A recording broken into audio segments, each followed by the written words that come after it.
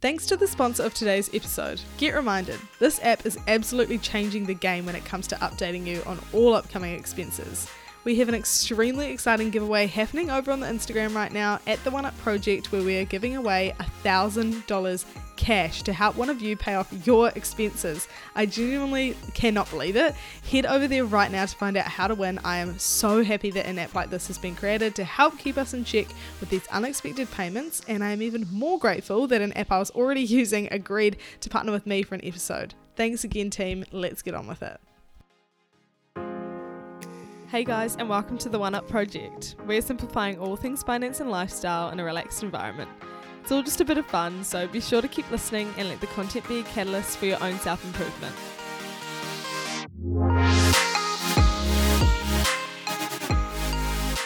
Hi everyone, welcome back to another episode of the One Up Project podcast. Back again with Rosie Nathan.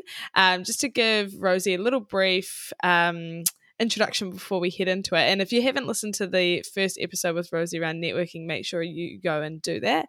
But Rosie is a partner and senior sourcing specialist at Customized Talent Group, as well as a chief commercial officer at Her Career, a great platform, I'm going to say it again, to go and check out if you haven't already, and a podcaster herself for Rosie on recruitment and career. So hopefully that gives you an idea of what we're about to get into. And this episode will be more so around negotiating salary and interview techniques, which is something we all wish we were taught but never were. So hello Rosie, thank you for coming back on again. How are you? Hi Sarah, great, thank you. Pleasure to be here. Awesome. Okay, glad. So I think the first thing we'll jump into around CVs, interviews, jobs is, does a CV play a big role in getting your foot in the door in the first place? Yeah, so the number one answer is yes. Okay. It's easy. Everything. I'll caveat it with, this is one of the main reasons that I started my career and recruitment podcast. So many graduates that I know and mentees have talked about the missteps that they're making, and it is a gateway. It's the blurb at the back of a novel for you that opens the door to a recruiter or a prospective employer. So they're looking at this saying, is this person relevant and interesting? Are they leaving me wanting more? And the one other thing I will say about a CV is that presentation isn't everything, but it is something. It absolutely is something. So with my CV formatting, one of my clients I've recently worked with, he had no interviews, no callbacks in 3 months. And we went through, did all his formatting, no content changing. We just did a basic update. And he had 3 interviews in the space of 2 weeks. I'm not saying it's just that, but it does show you need a level of effort and care and personality. So get that CV updated, people.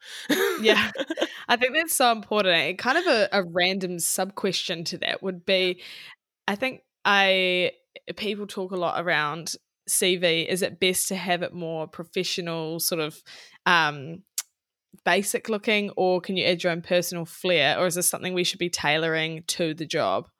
Yeah, it's dependent on what you do as well. So if you are in marketing, that's going to be a very different CV from somebody who is a data scientist or a salesperson. Again, dependent on industry. If you're in something like pharmaceuticals or manufacturing or advertising, all very different CVs. And I think that it's just important to get people to have an eyes over.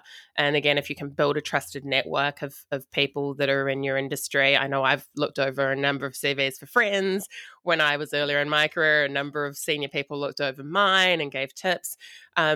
It's something that we don't spend enough time and effort and energy on. It is a business case for you for your next career step. And when you digest how important that is, you need to spend time and energy on it. Yeah. Okay, cool. And I've just got a few questions personally for myself. So in terms of, is a cover letter important as well and something we should be tailoring? Yeah, I absolutely think it is. And because there are people that won't read it, that's fine. But the people that do, the recruiters that do, the hiring managers, if they get through if your CV gets through and gets presented to a hiring manager, that cover letter could be the difference between you and someone with very light skills. So you need to break it down, make it simplistic, should never be longer than a page. It should always have 2 to 3 things about why you think you would add unique value to the role, what you would do for the organization, and just alignment, like value alignment, and your personality should shine. Cool. That's really good to know. And so once we do get our foot in the door with our amazing CV that we've created, what should we know and do before we get into that interview? Yeah, I'm gonna break this down for 2 different types of interviewees first. So if you've been looking for a while, remember it's the first time that this interviewer is hearing your story. You can get worn down and maybe not deliver with the same energy. So just make sure you're calm and don't be too overly eager, because it can come across as a bit desperate, which is not obviously what you want to leave people with. If you're looking for your first or next career step, you can talk to the skills that you do have and how they're relevant, and how you've grown in whatever you've done with that experience. But then also, the sense of what would work in the favor for the business if you're not completely aligned. So just keep those 2 things in mind. My main interview tips, though, the basics that everyone needs to do: dress appropriately and groom well. If it's an office role or a manufacturing role, they might be different, but make sure you dress to the smarter end of that scale while being appropriate for the role that you're applying for. Be 5 to 10 minutes early, no earlier and no later. That's a really nice window and shows that you are respectful of their time. And do your homework. So research who you are meeting with, the organization, if you can, the teams that you know that you might be working with, and any connections you have. So knowing the values and objectives of the company and being able to ask questions directly of that. And then practice your story. There are so many times that I have met with candidates and they're very nervous, and so they want to give you all of the detail about what they've done. Try and think of one achievement. You can usually use that in 2 or 3 different ways. So if you come up with 2 or 3 different stories of achievements or challenge, because you also want to show how you've grown, those are great practice stories that you can then walk into an interview really confidently and deliver. Yeah, cool. That's awesome. And I think a common question that people always or seem to talk about, and it's all people always have different answers. What are employers actually looking for these days? Yeah. I think this is great in terms of getting so many different perspectives from my hiring manager guests as well on my podcast. But the overriding theme is energy and a unique perspective. So people can be taught skills, but you can't always teach someone to have a positive attitude in a working group and be collaborative. So, you'll have a minimum skill level, and they can help fill that, but you've got to be really relevant and curious about what the industry is and where that role could go and how you would fit. So that's, work on the energy and the positivity and the engagement.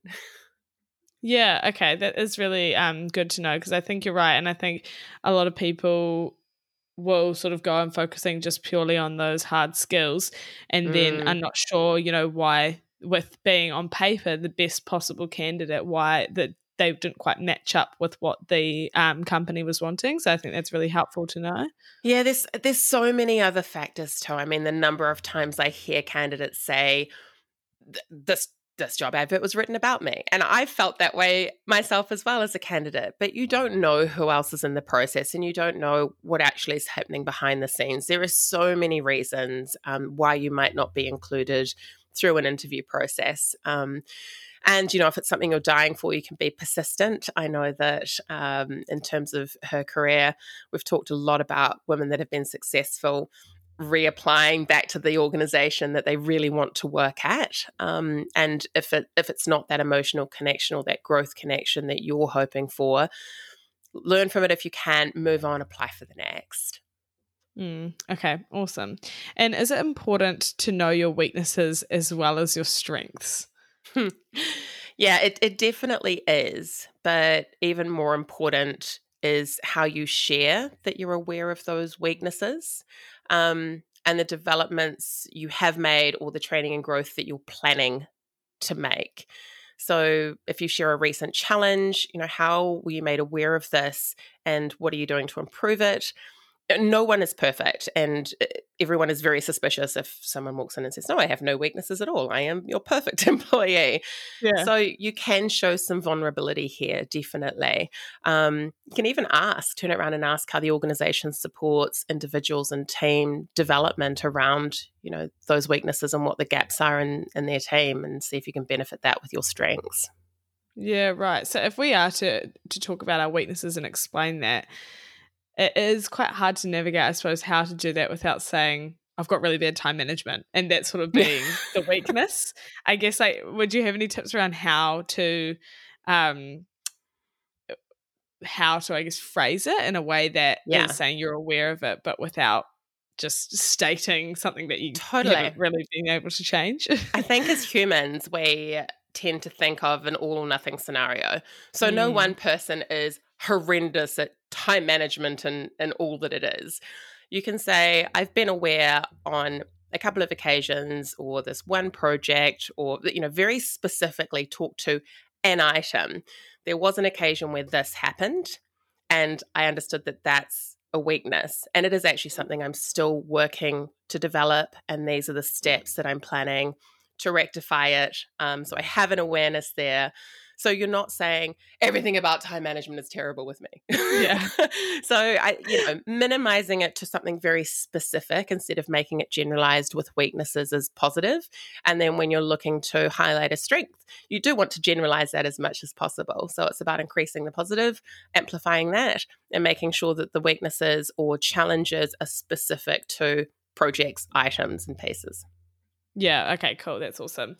And as a lot of the listeners here will be sort of coming into careers and jobs where it's a bit more maybe corporate, a bit more structured in the sense that they might have leverage over pay and salary, and they might even be asked in an interview, what are your sort of salary expectations, and the employers wanting to know what their thoughts are around that. How do we navigate that conversation and go in confident with a fair amount, and how do we navigate that whole thing? Because I think it's quite a hard discussion to have, and maybe something that a lot of people haven't had before and feel quite uncomfortable talking about.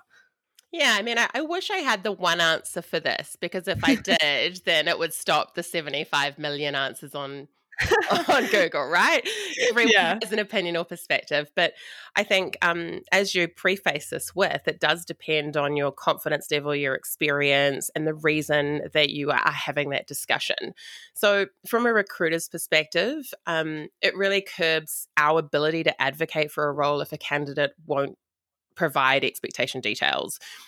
We need a range. We need to know what a candidate's expectations are so that you will be met in a range that our client can budget for the role. Because no one wants to waste your time by going, into deeper detail, having a half-hour conversation, a phone screaming, an hour interview, sending you off, and you're at two ends of a spectrum. Organizations do have budgets. Yes, there is some wiggle room, but if you're wanting 170 and the role's paying 110, it's very unlikely we're going to be able to meet somewhere in the middle. So there can be movement, as I said, but some roles will have the question in the application process. And I also know a number of candidates that have been disappointed to not even get an interview because they've priced themselves out of that range. So I think what's important, coming from both sides of this coin myself, think about the role, think about the organization you're applying to, and what costs and base expectations you have, and what really is the amount you'd work there for, taking all of that into consideration. Because you want to be able to have that conversation. If you've priced yourself out of the market and you're not getting an interview, and there was some room to wiggle, then that opportunity is lost. So you need to understand what your boundaries are, dependent on the organization you're hoping to work for. Okay, cool. So in trying to find our worth and then be confident in expressing that, we kind of need to be looking at all factors of the situation, and then I guess having a bit of self-awareness going into it as to what is realistic to expect. Yeah, there's some great market tools online to see what your relevant salary is for an industry experience type. So, and they're New Zealand relevant too. So there are some great sites online, and you can be anywhere in that curve. And if you're at the upper end of that curve, it will be difficult to stay in a similar role in a similar industry and find that those roles are going to be smaller in offering. So Mm. it is about everything that you're taking into consideration and what it's worth, but it doesn't, just have to be about the dollars either. Take into consideration everything else.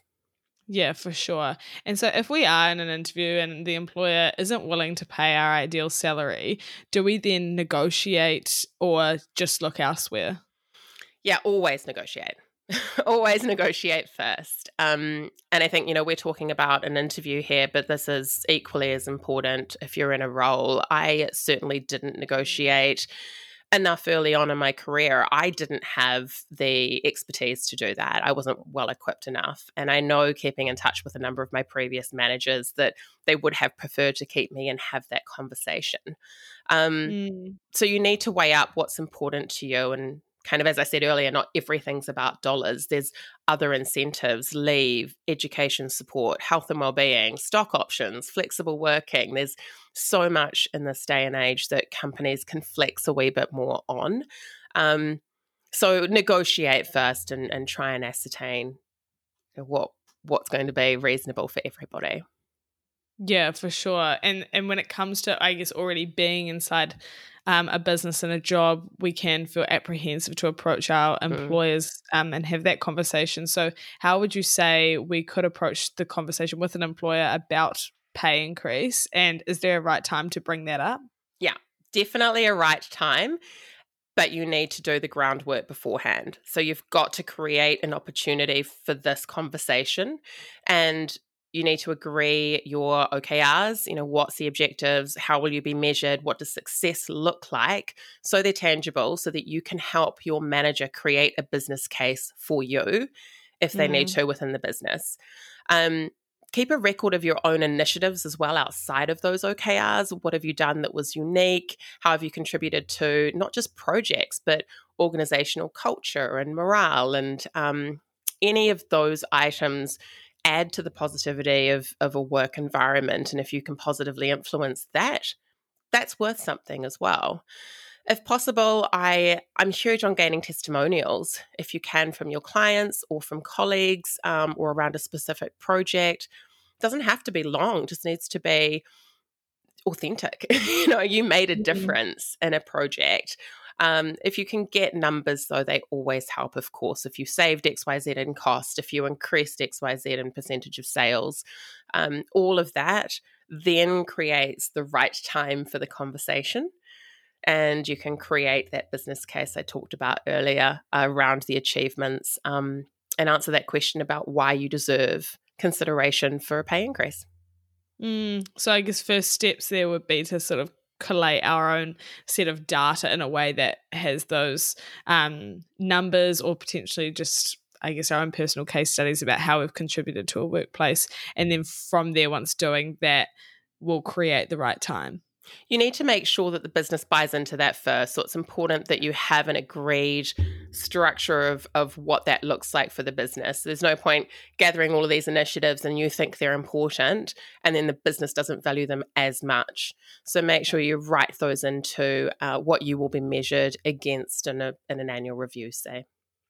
Okay, cool. And do you think that negotiating a salary increase is something that should only be brought up at like that review stage, or we should feel that we can do that at any time throughout the year? No, I think you should preface it for at least a month before the conversation, Yeah. ideally Okay. kind of 3 months. So you could get an opportunity every quarter to discuss that, and then you can hit milestones maybe even across that quarter for your annual review. It's really up to you. How ambitious are you? How confident are you in the fact that you will hit those targets?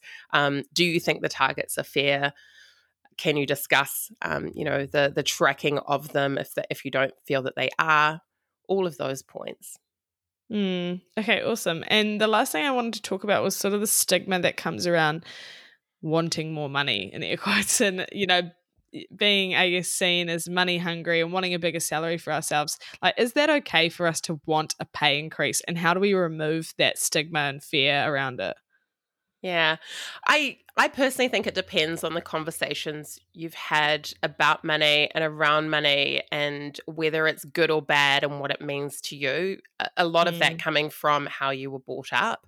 Early on in my life, we did not have a lot of money. And so it seemed to be something that would solve all of our problems.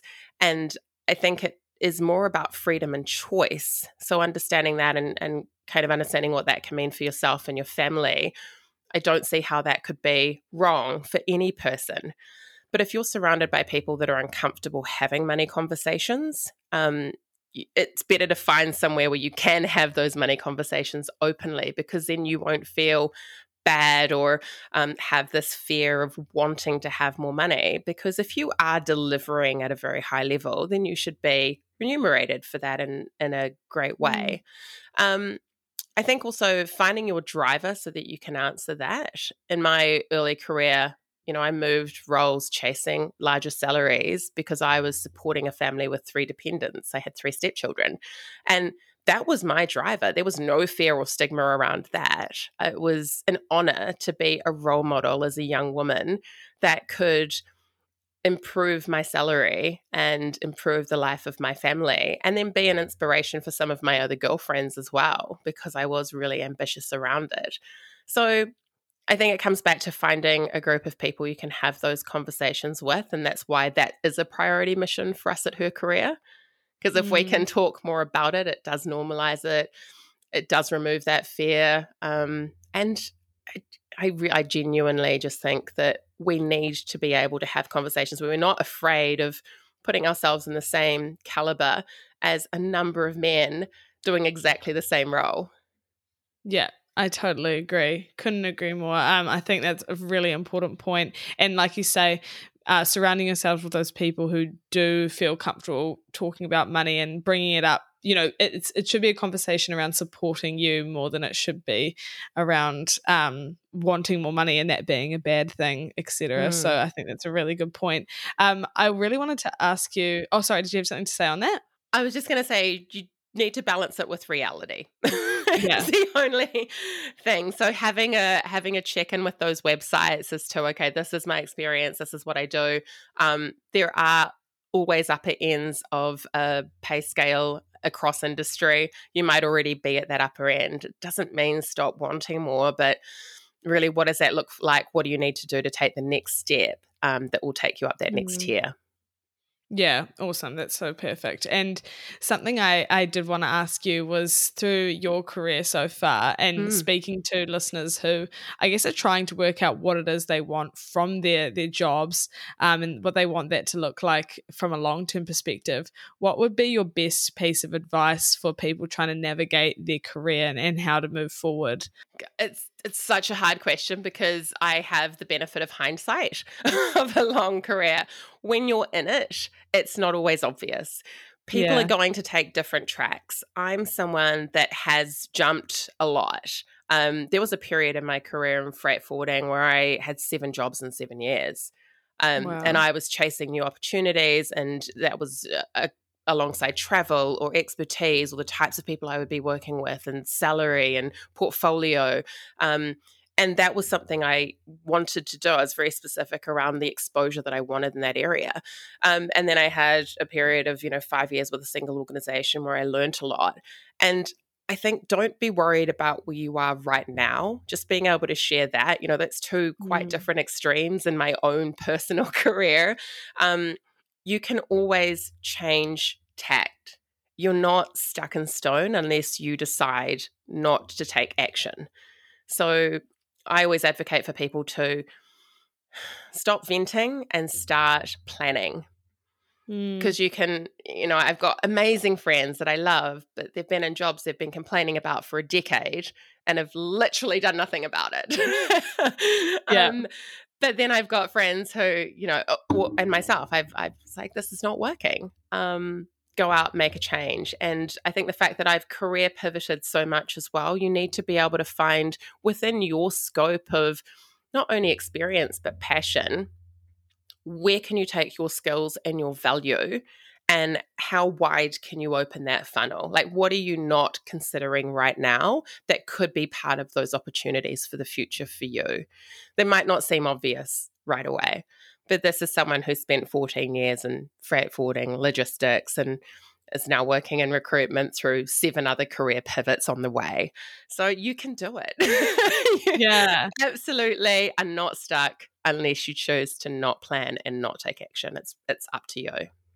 I think that's incredibly comforting to hear, and great to hear from someone with the benefit of hindsight, because I mean, that's a journey I'm working through myself at the moment. And so there is sort of that stigma almost around like changing, and you want to feel like you should be sticking to a career for a long period of time. But it's really nice to hear that you've not done that, and you've sort of been able to try different things and experience different jobs and still made it to a place where you've been extremely successful. So I really appreciate hearing your story and your perspective on that. I think the last thing I would add is that success isn't always what you think it is going. Well, it's not always. It's never what you think it's going to be.